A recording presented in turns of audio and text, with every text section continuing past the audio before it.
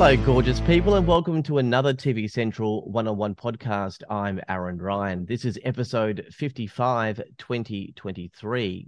The ABC is returning mother and son to our screens, combining the comedic talents of two of Australia's most beloved comedians, Matt Okine and Denise Scott. This fresh reimagining of an iconic family favourite is guaranteed to win the hearts of those who know and love the original and delight fans of contemporary Australian comedy. In collaboration with the original creator, Jeffrey Atherton, recreator and writer Matt Okine, alongside the producing team at Wooden Horse, the team have created the perfect blend of wit, humour and relatability, promising viewers an unforgettable and laughter-filled experience.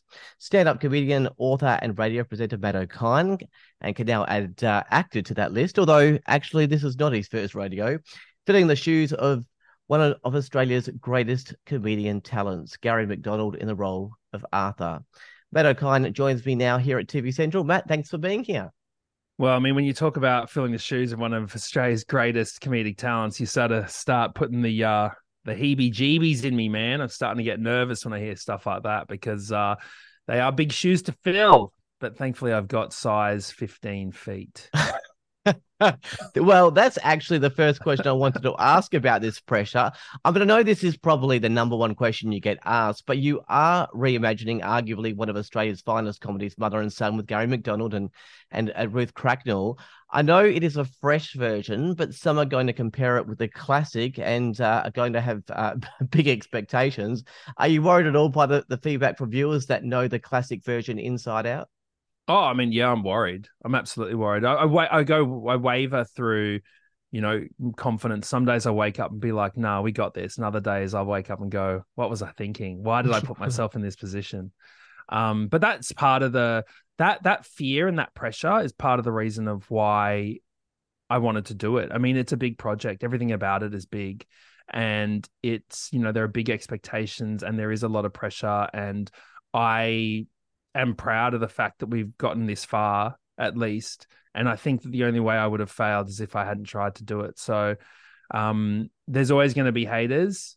And at the end of the day, I see haters as a good thing now, because it just means that the thing that you're doing is in front of people who don't necessarily like you, but have to see it because it's everywhere. Yeah, it will be. I know. Are you going mainly by memory, or when you started this recreation, which I know is going back a little bit, did you go back and watch every episode 100 times? Yeah, look, I watched so many of the original episodes, and I didn't watch it from start to finish. I watched it just kind of jumping around season to season, and that was actually really good. It was a really good way to approach it because it reminded me of how accessible the original series was, that you could literally just go jump to season 5, episode 3, and just turn it on and watch it and love it. Yeah. And so when we were crafting our show, we really wanted to make the same kind of basically sitcom. It's just a situational comedy between these two characters. And yeah, there's a little bit of narrative, but the focus was really on making sure that there was just laugh out loud comedy in every single scene and moment, and that we could appreciate each episode for what it was. So, I mean, we got Jeffrey kindly after we were lucky enough to get it over the line with him.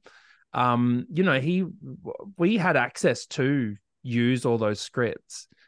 But part of the reason why we were remaking it was to show a different Australia from the one that existed 40 years ago. And so it was also kind of important that the voice that we had wasn't his and was mine.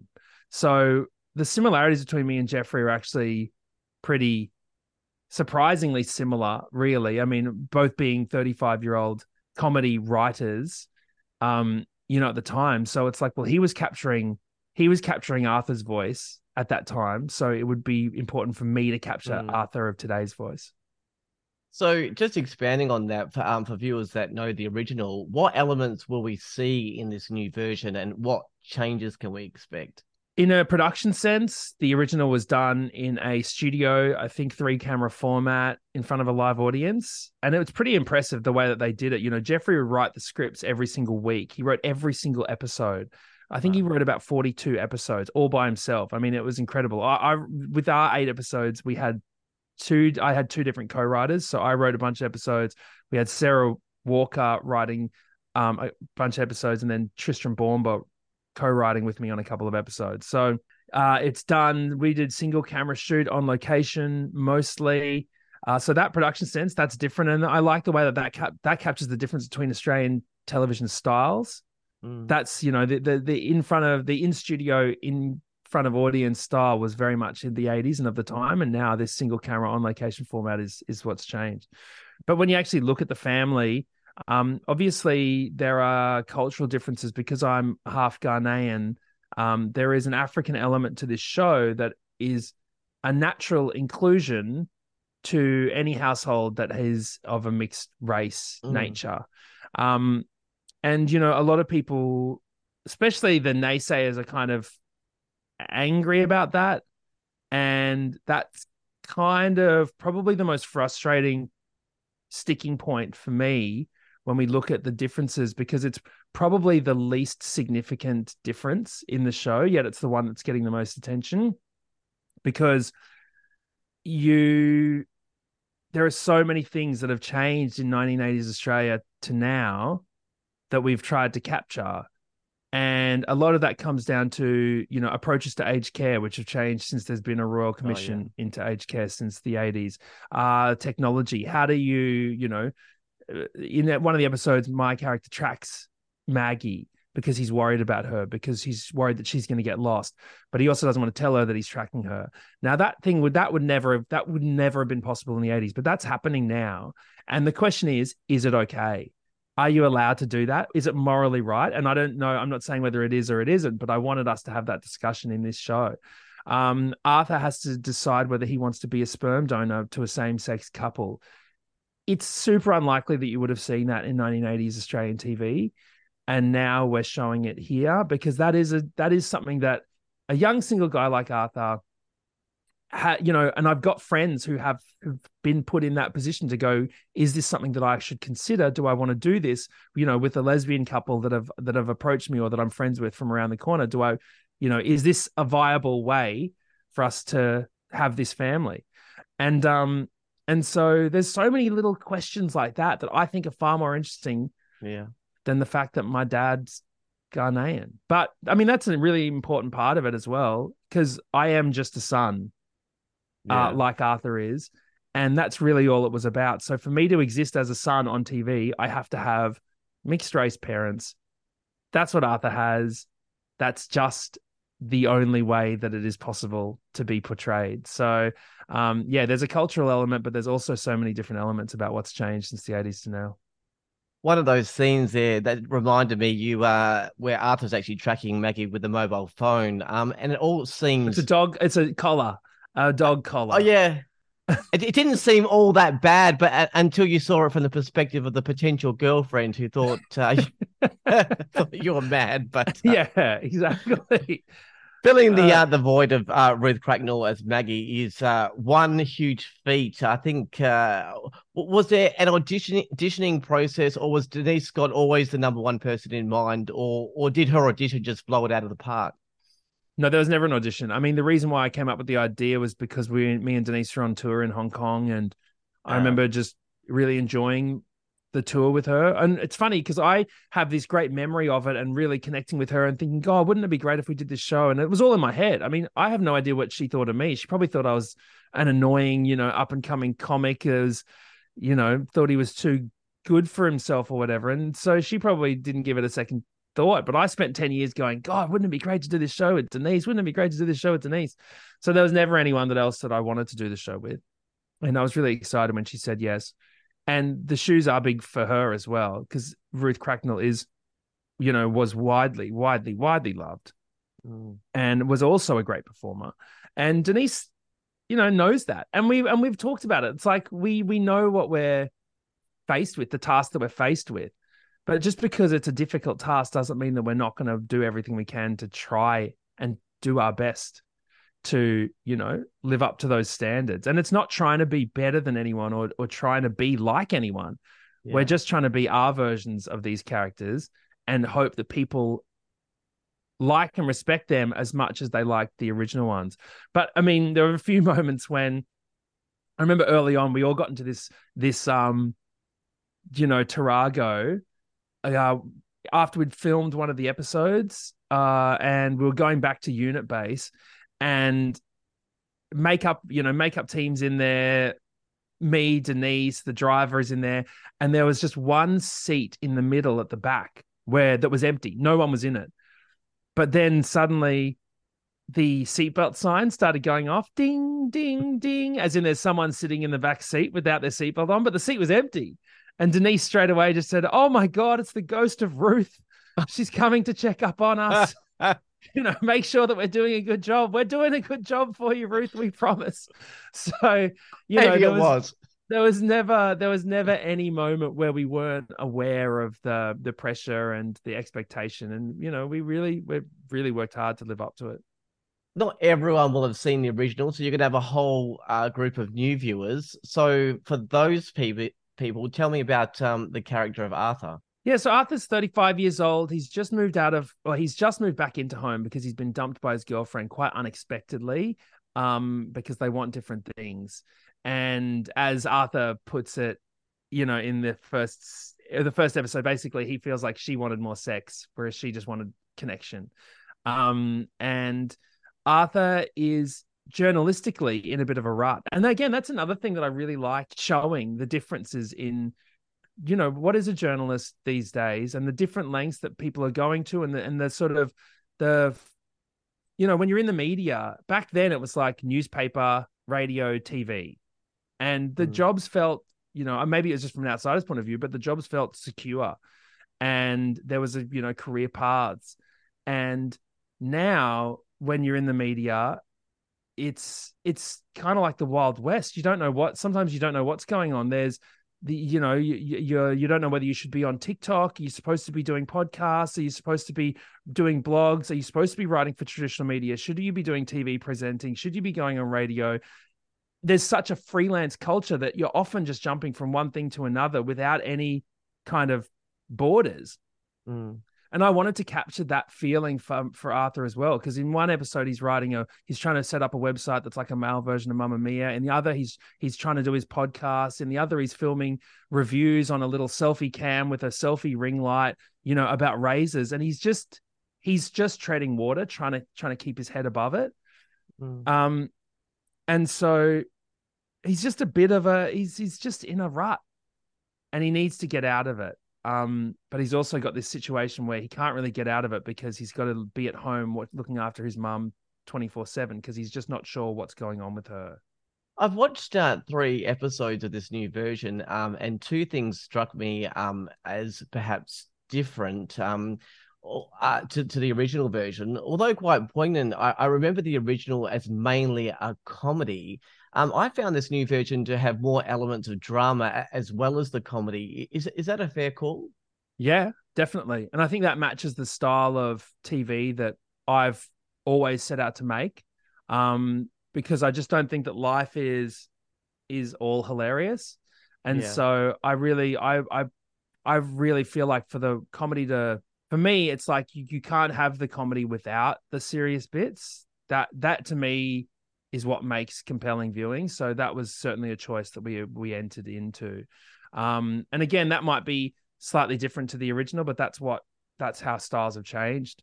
And we get, what I'll say is when it gets to around about episode 6, it gets pretty real, and there's some really serious moments where we don't have any intention of being funny at all. And it's actually quite almost heartbreaking. So, if you ever saw my series, The Other Guy, you'll know that that's the light and the shade is what I like doing. And if you ever seen any of my stand-up shows, there's always really important moments in those too. So yeah, that's just my style and I like it and I'm not going to change. All right. And the second thing I noticed is, this is from memory of the original, which is a while ago, is that the show seems like it's a lot more of an ensemble rather than purely focusing on the 2 main leads. Was that also a deliberate change? Yeah. When you look at the original, it's actually like incredibly impressive how long they could stay in the single location for. Yeah. So they would be in the house for quite literally 20 minutes. Yeah. And like without a single break, they could just be in the lounge room for 20 minutes going back and forth. And it's like amazing. But whenever we tried to do that in our version, it wasn't because of the styles, because what you were watching back then was basically a live performance in front of a live audience that was being taped via 3 cameras. It made sense, but when you started doing that with our new version, the dynamic and energy of TV shows has changed so much that as an audience member you expect more. Yeah. You kind of need the differences suddenly. And so we just wanted to make sure that the locations were changing and that there was a little bit broader reach for some characters that could talk to a wider kind of audience at times. So the inclusion of Robbie is certainly Robbie being Arthur's sister now. In the original, Robert was the brother. But Robbie definitely, I wouldn't say he's in it any more than the original, but probably brings more, periphery characters along for the ride with her. This wasn't, and you sort of alluded to this earlier. This wasn't the first thought to do mother and son very recently. This has been a bit of a slow burner for quite a while, hasn't it? And I thought I read there was even talk of actually doing it in front of a studio audience at one stage. It was like the first question that came up. I mean, it was funny because we sat down with Todd Abbott, who's the head of comedy at ABC, and we hadn't told him what we were meeting him about. And it's kind of like you're nervous when you're talking it because everyone's going to have the same reaction when you say you're going to do it. And they immediately go, no, don't do it. And so you're just like, so we knew what we're up against, right? And Todd had just come into the ABC, and I can't speak for Todd, but he'd only newly been the head of comedy, and I think for him it was difficult to sort of say, "Hey, I'm coming in new to this position. Let's remake a classic."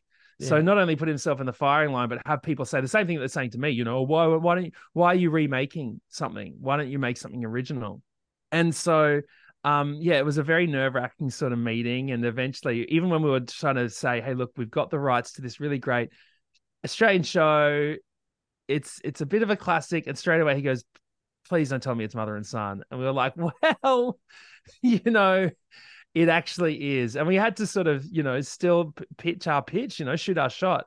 And he came around to it and like everyone did, and then I think he went back to the ABC and said they want to make mother and son. And I think the ABC, the higher beings at the ABC said, no, it's going to be too difficult. And then they read what we'd written, and then they came around. And it's constantly a matter of bringing people around. And I think that that's what's going to happen with the audience. I think so many people are going to say, "Oh, I shouldn't be doing it." And the funny thing is, I think that I've been hearing that ever since I came up with the idea. Yeah. So it's not new to be saying to me, "Oh, why are you remaking? You shouldn't be doing it." Because in my head, I'm like, just watch our show and you'll see it's fine. Two can exist. And so, we thought as soon as we broached it with Todd, he was like, "So would we do this in front of a live audience?" And we just wanted to do a more modern style now. The funny thing is, everyone wants to make a TV show in front of a live audience at the moment. I don't know a single person who doesn't want to take on that challenge. Yeah, but I think in that instance, it would have felt too much like the original, and that's not what we were trying to do. Well, a lot of people will know you obviously from comedy, but this is not your first rodeo with acting. You're in H2O, Just Add Water, and also obviously the other guy on Stan. Are you getting the acting bug now? Are we going to see you as a long lost son of Al Stewart on Home and Away soon? Yeah, maybe. You know what? I'm glad you put that out there because you never know. I mean, I studied an acting degree at QUT, studied Bachelor of Fine Arts in Acting. So that is actually what my only qualification is. I've never studied writing, and I've never studied TV production or film and TV. And I certainly never studied stand-up comedy. So funnily enough, being an actor is actually all I'm qualified to be. But I have been doing it sort of on and off. And I guess the reason why I started making my own shows is because there were just not roles for me that I liked. And often, when I started acting in the very early 2000s, the only roles that really popped up for me were American roles. Which is why I got, roles like, in Aquamarine, because you're playing the best friend of the guy who's the lead, Yeah. Um, and there were more black people in America. So whenever there was American productions, they would always need black actors to be in it. Whereas there was never that need or want in Australia for so long. The H2O thing was funny because I went for one of the roles as the boyfriend of one of the main characters and ended up getting his role as Laurie the dolphin trainer, which was a couple of episodes, but I was working with Jeffrey Walker at the time, who's since gone on to just some seriously incredible stuff. And he got me back for the second season where I was in a couple of episodes of that.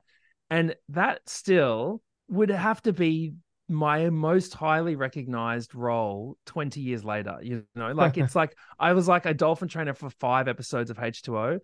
And still I'll get people going, oh my God, are you Laurie from H2O? Because the H2O fans are like absolutely fanatical. Like they just love it. And they watched it when they were 10 years old and now they're 25. And they must have worn the VHS out because they've just watched it so much.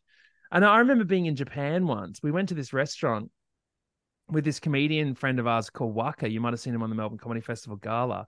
And he took us to this restaurant. And we're in the middle of Japan, and this Canadian family, I think they would have been Japanese Canadian, leaned across and tapped me on the shoulder and said, "Excuse me, my daughters have recognized you from TV." And I said, "Oh, I'm positive they haven't, because we're in Tokyo right now and you're Canadian." And I said, where do you guys live? And they said, oh, Toronto and stuff. And I said, look, there's literally no way that they would know me from TV. And then they said, no, they're sure that they've seen you. And I said, look, the only thing I might have done would be this dolphin show called H2O 15 years ago. And he was like, no, that's it. They love that show.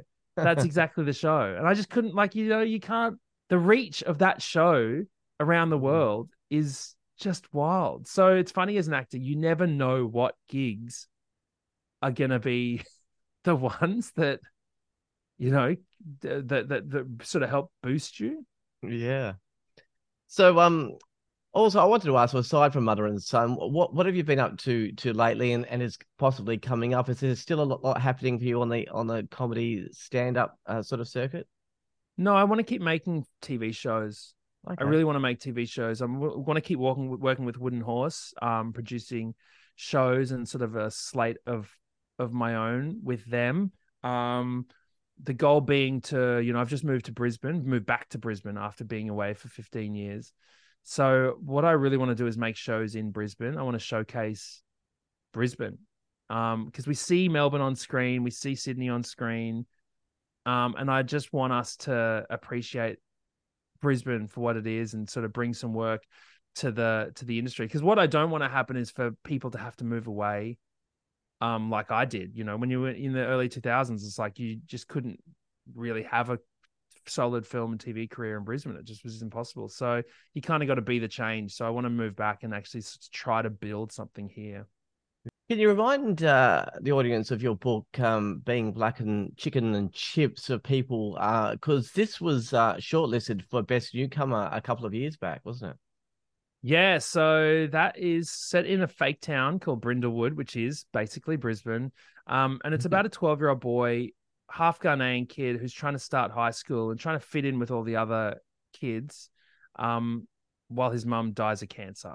So, that's heavily, semi-autobiographical, and it was based on a stage. Well, my first solo stand-up show, which ended up winning Best Newcomer with Ronnie Cheng, alongside Ronnie Cheng at the Melbourne International Comedy Festival. And that was actually part of the thing that kickstarted my journey into international touring, which put me into shows like the, Hong Kong, Melbourne Comedy Festival roadshow in Singapore and Hong Kong, which I did with Ronnie and with, lo and behold, Denise Scott.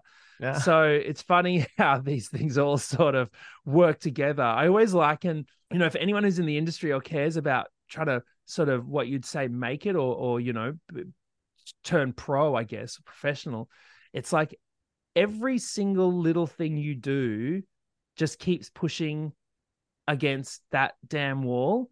And you don't really necessarily know what the thing is that's going to be the thing that breaks the wall down. Mm. And suddenly all the work starts happening. But if it's as long as you keep putting pressure on it, so doing the stand-up show, writing the book, I just like doing all of it. And so I just keep putting stuff out there and keep enjoying it. And really my career really changed when I just started making things for me, making things that I wanted to make.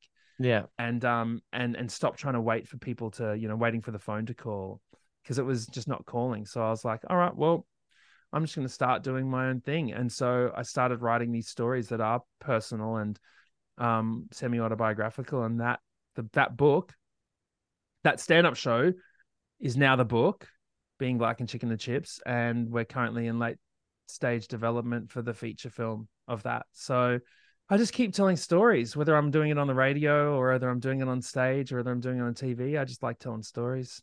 I'm glad you mentioned the feature film, because I couldn't find the reference, but I remember reading somewhere that you were looking to turning the book into a feature film. So you're saying that's sort of in late production now, is it? Is it? It's in late stage development. Yeah. So, I mean, it's taken a while. There was a pandemic in the middle of it. I had to make 2 TV shows, the second season of The Other Guy, and then this season of Mother and Son. So it's one of those things that I just keep chipping away. But that story's so personal that there's no time limit on it, and plus it's set in 1998. It's not gonna, the story doesn't change from when it happened to now. If it happens, if I tell it today or if I tell it in 2 years' time, it's still going to be the same story. Yeah. All right. And finally, back to Mother and Son. Look, I don't want to make you any more nervous, but based on a hot show that spanned nearly 50 episodes, had big stars, and ABC is giving you the plum 8:30 Wednesday slot, home to Sean McAuliffe, but Will Anderson, those type of shows. Some great new Australian shows in that late 9 p.m. slot as well. You're in that Wednesday slot. I just feel you're going to get a lot of reviews coming in. Obviously some fresh reviews as well, that people that are just seeing this kind of show for the first time and didn't see the original. But obviously, with other people, there's an iconic legacy. Are you ready for it? Yeah, I was talking to Tom Gleason at the Logies, actually, because he was like, man, you're going to get eyeballs. It's 8:30 Wednesday. We're coming fresh off Hard Quiz. And he's like, people will watch it. And there is no doubt about it. And I mean, that's exciting. Like, it's super exciting. It's super exciting to be in the primetime slot. It's super exciting that a lot of people are going to watch it and judge it. And it's just exciting that you're talking to that many voices. I mean, I remember when I started at Triple J, and it's funny because you get used to people not liking you. It's just kind of because you just can't please everyone. So you just get used to people not liking you.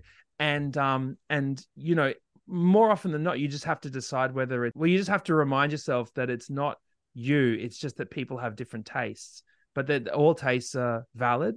So I liken what I do to being a chef. And if I cook a meal it's literally impossible for me to go, okay, I'm going to cook one meal for everyone and we're all going to sit down and eat it at 8:30 on a Wednesday night. Yeah. Right.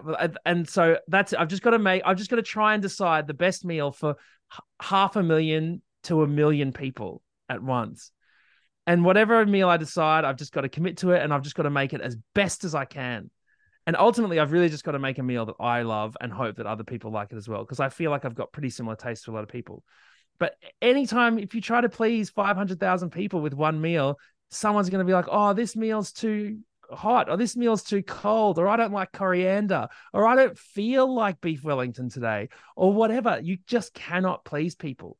But the very fact that you've been able to feed that many mouths is so exciting, that you've been put on that stage. So I'm really, really excited. So when I was working at Triple J, and I remember my first week, I literally remember this guy tweeting at me, including me in the at, saying how bad I was, how much I was a bad replacement for Tom Ballard, how much I shouldn't be in that position. And I remember 3 years later, when we announced that we were leaving Triple J, I remember a tweet coming saying, I'm going to miss these guys so much. It was the same guy. It was like, I remember him vividly. I was like, you sent hate mail to me at the beginning, and now you're going to miss me. So, sometimes people just need to sort of give things a chance first. Yeah. I hated olives when I first ate them, and now I really like olives. It's just, but also I've hated banana my whole life. Nothing will change that. I don't know what's going to make people's taste buds, tingle. I've just got to make sure that I do what I really like. And I think I've done that with this show. Well, I thought it was a pretty good meal. I enjoyed it. Yeah, thank you. Best of luck, Matt, to yourself, Denise, and the team on reimagining this iconic Aussie series. And it's great seeing Australian comedy in prime time on free to air. So we don't see that too often. Thank you for joining me here at TV Central. Thanks, Aaron. Really appreciate it. All right, that was Matt Okine playing the lovable Arthur in the new Mother and Son, which will have its world premiere on Wednesday, the 23rd of August at 8:30 p.m. on ABC TV and ABC iView. Well, that's it for this podcast. For all the latest television news, streaming options, ratings, television guides, and podcasts, head to tvcentral.com.au. But for now, I'm Aaron Ryan, and thanks to Matt Okine. Bye for now.